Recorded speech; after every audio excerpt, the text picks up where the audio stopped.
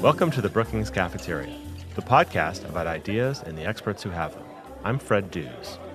A recent Government Accountability Office analysis of Department of Education data found that Black students, boys, and students with disabilities are disproportionately disciplined in K-12 public schools. This aligns with earlier research from the Brookings Brown Center on Education Policy that shows how Black and poor students are suspended at much higher rates than their white and non-poor peers. Here to talk about that research and some of the interpretations of the data behind it is John Vallant, a fellow in the Brown Center and one of the co-authors of a study on school discipline disparities by student race and family income. Also in this episode, David Wessel offers his thoughts on the Chinese economic model and Beijing's plan for its future prosperity. He reflects on his recent trip to China, which included a visit to the city of Xi'an. You can follow the Brookings Podcast Network on Twitter @PolicyPodcasts to get the latest information about all of our shows. If you have a question for an expert, email it to bcp@brookings.edu. And now, on with the interview. John, welcome to the Brookings Cafeteria. Thanks, Fred. Thanks for having me. So as I was doing this research to talk to you today, I thought of an anecdote, something that happened when I was in elementary school way back during the Jimmy Carter administration. Okay. The principal of my elementary school had on the wall in his office a very large wooden paddle with holes drilled into it. And I remember one day I was walking the halls, going to class, and this kid ran by me as fast as he could run, and the principal ran by me, chasing the kid with the paddle in hand, and everybody knew once the principal caught the kid, he's back in his office, and that paddle was going to be used. And that was school discipline circa Jimmy Carter administration. But that's not the kind of discipline that we want in our schools today. So tell me, John, what is this larger issue of school discipline disparities that you and fellow researchers have looked at? Sure. And I should say, first of all, that corporal punishment still happens in parts of the United States. That is actually a big and not very well-known issue in punishment, but we do still have paddles in some public schools across the U.S. But the discipline topic that's really getting a lot of attention now and has become kind of a white-hot policy topic is the question of whether certain groups of students are disciplined more harshly for similar behaviors than other groups of students, and particularly students of color, students with disabilities, and students from families in poverty.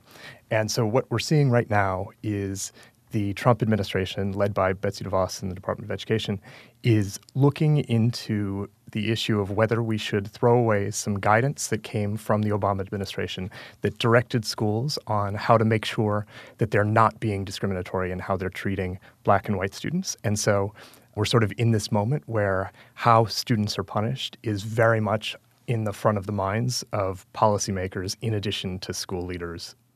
I want to get to your research and give you a chance to talk in some detail about it. But you brought up the Obama-era guidance and the Trump administration's response to it, I guess. Can you talk about what that guidance is and then what the Trump administration is doing differently? So in 2014, the Department of Education and the Department of Justice issued a letter, and this was sort of a preferred move of the Obama administration, was to issue a Dear Colleagues letter that would come out of a department and say, here is sort of some relevant federal law, here is how we're going to enforce that law, and then here are some suggestions for how you might make sure that you are complying with that law. And in 2014, one of these letters came out, and it addressed discipline and discriminatory treatment in student discipline. And it pointed to one fact that is essentially undisputed, which is that students of color are disciplined at higher rates than white students. For example, African-American students without disabilities are suspended at rates about 3 to 4 times higher than white students without disabilities. And that has become sort of the starting point for a big discussion. So that point is not disputed. The question that immediately follows that of whether that gap is a product of schools treating students differently depending on their background is a very controversial one, and one for which there is less evidence and sort of a less clear answer. And so now what's happening is the Trump administration is looking at that letter, which sort of established that we do have these big gaps in the rates at which students are disciplined, and talked about what schools need to do in order to avoid an investigation from the federal government. And they're talking about throwing away that letter, sort of in the same way that they threw away guidance you might remember on sexual assault on college campuses. Title IX. The Title IX guidance, exactly. And so now we've moved from campus sexual assault to student discipline, and we're very much in what looks like a very similar process. I know that the major question here is whether these gaps in punishment or discipline are discriminatory and based on discriminatory factors. And again, I want to talk about that in some detail. But one question is, well, if students are misbehaving in school, then of course they should be disciplined and of course they should be suspended. And why is that a problem? Because students have been suspended from school forever. Yeah, there are some behaviors that I think just about anyone would say a student should be suspended for that behavior. So if a student physically attacks another student, very few people would say that that student should stay in school and not suffer any kind of consequence for that action. Where it gets much more questionable is what happens when you have less severe nonviolent types of infractions. And here we're talking about maybe a student uses profanity or commits a uniform violation where they're not dressed to code or shows up late for a few classes. Some of those types of offenses, those aren't necessarily doing harm to students, and they're the types of offenses that can disproportionately hit certain student populations. So, for example, homeless populations, which is actually a very large student population, may have trouble with really strict uniform regulations. And so if we're suspending and sending students out of school for behaviors that aren't all that serious, you do start to worry about, first of all, the time that students are missing, and second of all, who it is who's being impacted by this and what message we're sending students that we sort of want them to go away when they might just be kids acting like kids. And then they're starting to get involved with the criminal justice system for youth at that point, which, I mean, that can be a pipeline to more involvement in the criminal justice system. That's right, and that's a real concern here. So the causal evidence is not very clear, but there's plenty of correlational evidence that students who are suspended and expelled have more points of contact with juvenile justice systems, with adult criminal systems. And we worry that if students are in school and they're receiving messages that they are sort of bad kids who we need to remove from school settings, rather than helping them to sort of figure out what it is that's at the root of the misbehavior, you worry about what message that sends and then what the long-term consequences for those students are. So, John, tell me about the research now that you and some colleagues have done on this question of discipline disparities and discrimination in schools.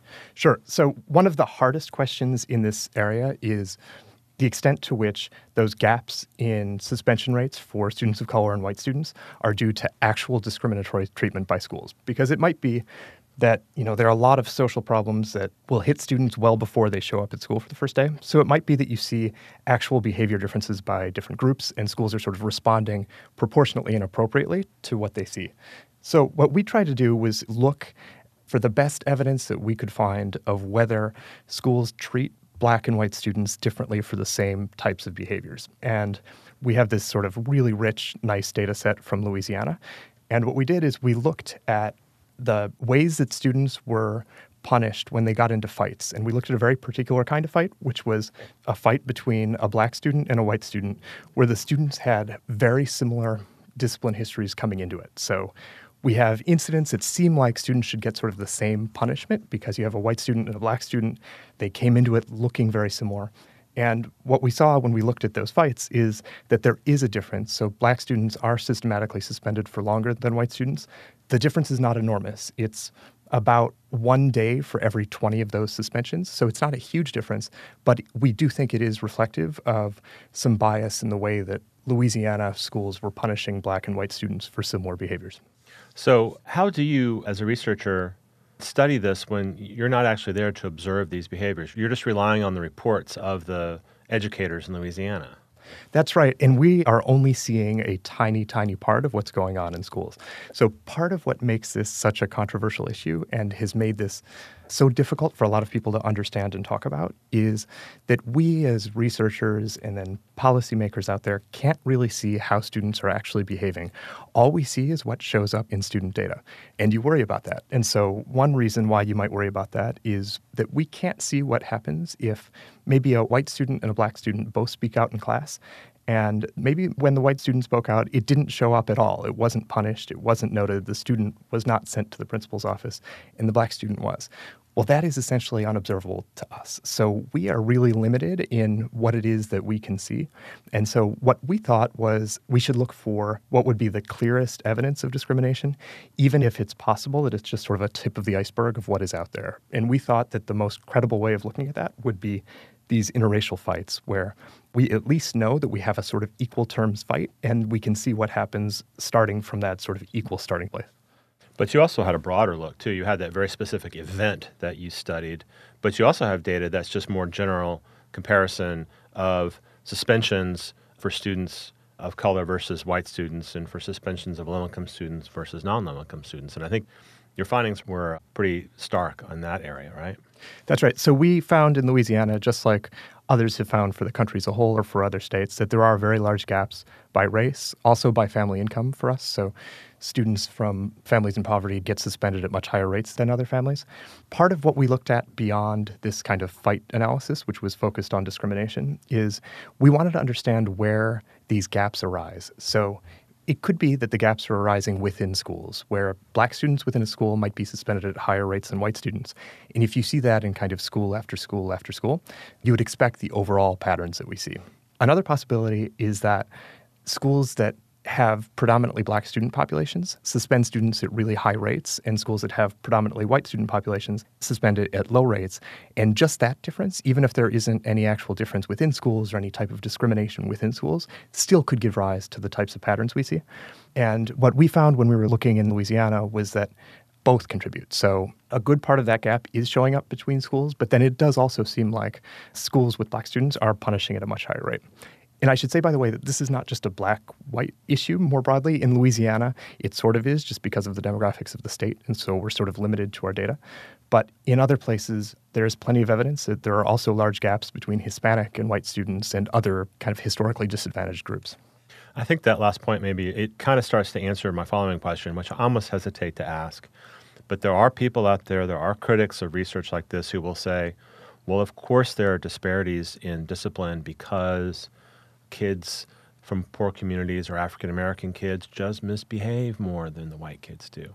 I personally don't believe that. How do you respond to those kinds of thoughts?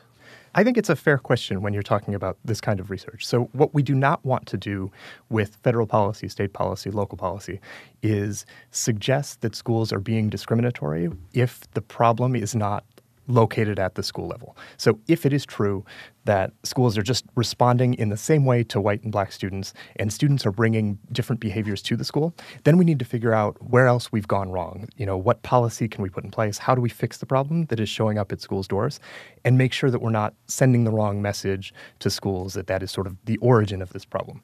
My strong suspicion is that we have kind of a mix of a whole bunch of different causes of this. So at this point, there is plenty of evidence of implicit bias where we see time and time again and in all kinds of contexts that people treat people differently depending on something like their race. So I'll give you an example of a study that I think is really relevant and interesting. Some researchers at Yale University brought in a group of early childhood educators, and they asked them to watch video of 4 children and look for signs of misbehavior. And the 4 children they were watching were a black boy, a black girl, a white boy, and a white girl. And the researchers tracked the eye movements of the educators who were watching the students behave. And they showed them a video with no signs of actual misbehavior. And what they found was that the educators were watching the black students, and particularly the black boys, more than they were watching other students. So we have all of this kind of peripheral evidence that there's probably reason to worry about what's happening in schools. But at the same time, it's also very likely that discrimination by teachers and principals can account for these very large, full gaps. We know that there are challenges that come from poverty and lots of other places that can contribute to the gaps too. And so the suggestion that there is bias involved in schools and how they punish students does not mean that is sort of the extent of what is causing these kind of gaps, nor that the only solutions to closing the gaps involve eliminating that type of bias.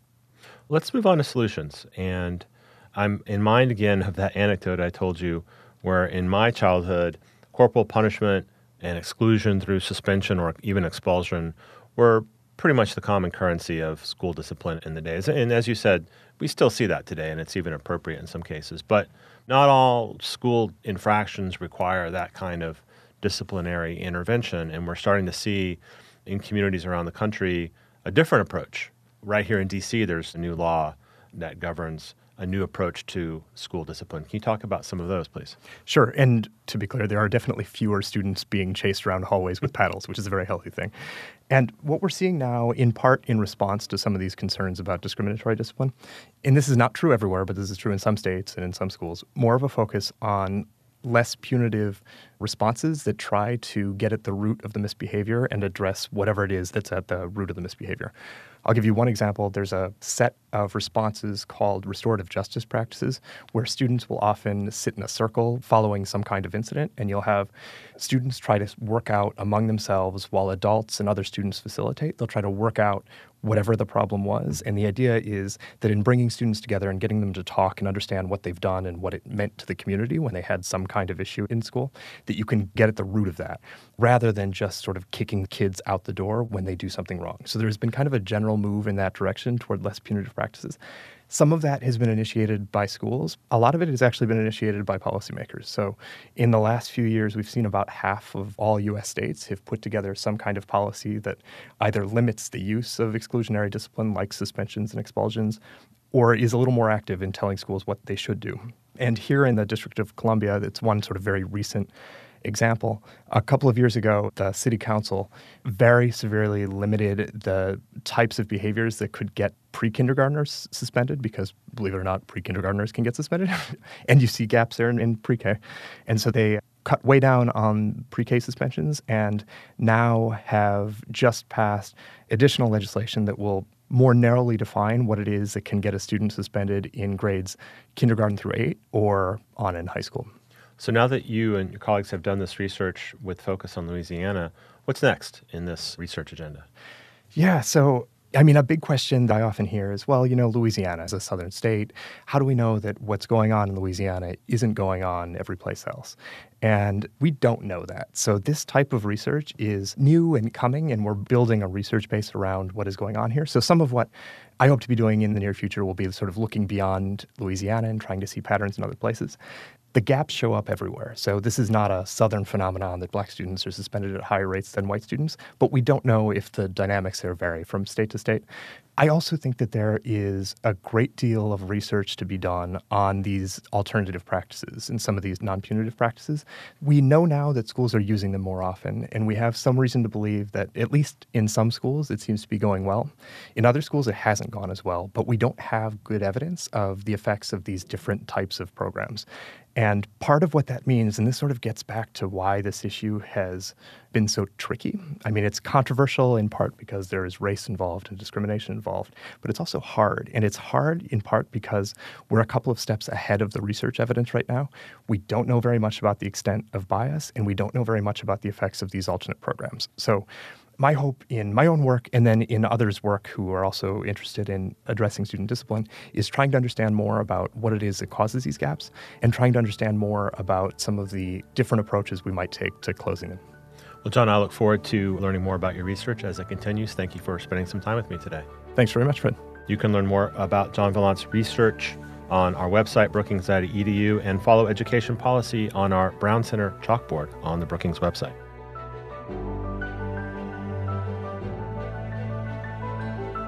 And now, Wessel's Economic Update.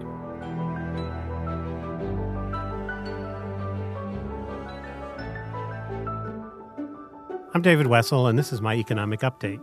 If one looks beyond the tweets and self-defeating tactics, Donald Trump does make some strong points about China. The U.S. once hoped that if we engaged with China persistently, China would, over time, make its economy and political system more like ours and would join the institutions and rules-based global trading system the U.S. helped create over the past half-century. China, instead, has made amazing progress by pursuing an unusual policy mix of its own design. Markets with government subsidies and industrial policy, an authoritarian government with 21st century internal surveillance that would have stunned George Orwell, sealing off large parts of its economy to foreign investment, taking, sometimes by legal means, sometimes by copying, other people's intellectual property. One can imagine the Chinese saying, "Why should we adopt the American model when the Chinese model has worked so well for us? Why should we play by American rules if we can persuade the world to play by Chinese rules?" Particularly in the wake of the 2008 global financial crisis, our strain of capitalism has been tarnished. Donald Trump is right. It'll take more than a few more rounds of Bush or Obama-style dialogues to get China to change, to stop swiping our technology, to offer our companies the same access to their market that we have offered theirs. But Donald Trump's tactics are doomed. He's divided our allies instead of uniting them to put pressure on China. He has threatened tariffs and quotas that'll hurt the U.S. economy as much as the Chinese. And importantly, he doesn't see what I witnessed on my recent trip to Xi'an and Shenzhen. China is not only copying what we do and making it more cheaply than we can, though it still does that, and China is not only stealing our intellectual property, though it still does that. The Chinese government has a plan for its future prosperity.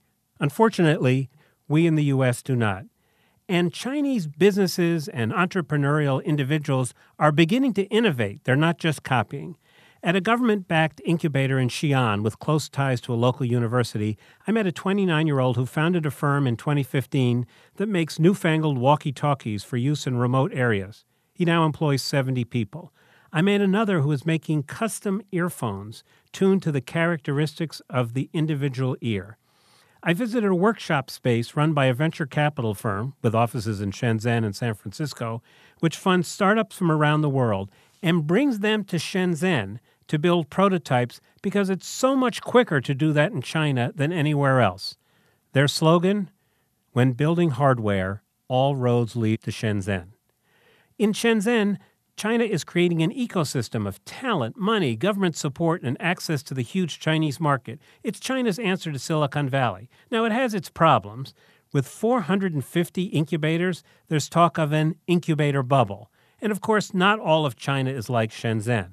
But it is, nonetheless, a very significant effort at innovation. And while U.S. companies sometimes struggle to sell to the vast Chinese market, Chinese companies are innovating their business models, taking advantage of the ubiquitous cashless payment systems called WePay and Alipay. I saw a man with a bicycle cart selling ears of corn who had a QR code on his bike so customers could pay with WePay, no cash. Moreover, the vast amount of data collected by the companies and by the government in a country that appears to have few privacy protections is providing vast amounts of raw data to fuel the development of sophisticated artificial intelligence and machine learning products, a top priority of the Chinese government. There are cracks in the foundation of the Chinese miracle: widening inequality, a rapidly aging society, a mountain of debt, a vast industrial rust belt, intolerance of dissent, a Chinese firewall that blocks open access to the internet. But I saw something else too, some of the drive, imagination, aspiration, and creativity that makes America great.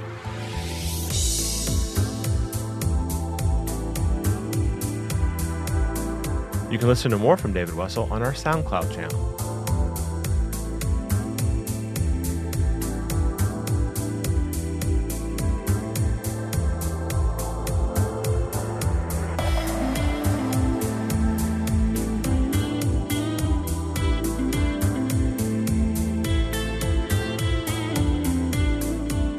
My thanks to audio engineer and producer Gaston Reboredo, with assistance from Mark Holscher, to producers Brennan Hoban and Chris McKenna, to Bill Finan, who does the book interviews, and to Jessica Pavone, Eric Abalahin, and Rebecca Beiser for design and web support. And finally, thanks to Camila Ramirez and David Nassar for their guidance and support. The Brookings Cafeteria is brought to you by the Brookings Podcast Network, where you can also subscribe to Intersections, 5 on 45, and our events podcasts. Email your questions and comments to me at bcp@brookings.edu. If you have a question for a scholar, include an audio file and I'll play it and the answer on the air. Follow us on Twitter @PolicyPodcasts. You can subscribe to the Brookings Cafeteria on Apple Podcasts or wherever you get podcasts, and listen to it in all the usual places. If you go to Apple Podcasts, please rate and review the show. Visit us online at brookings.edu. Until next time, I'm Fred Dews.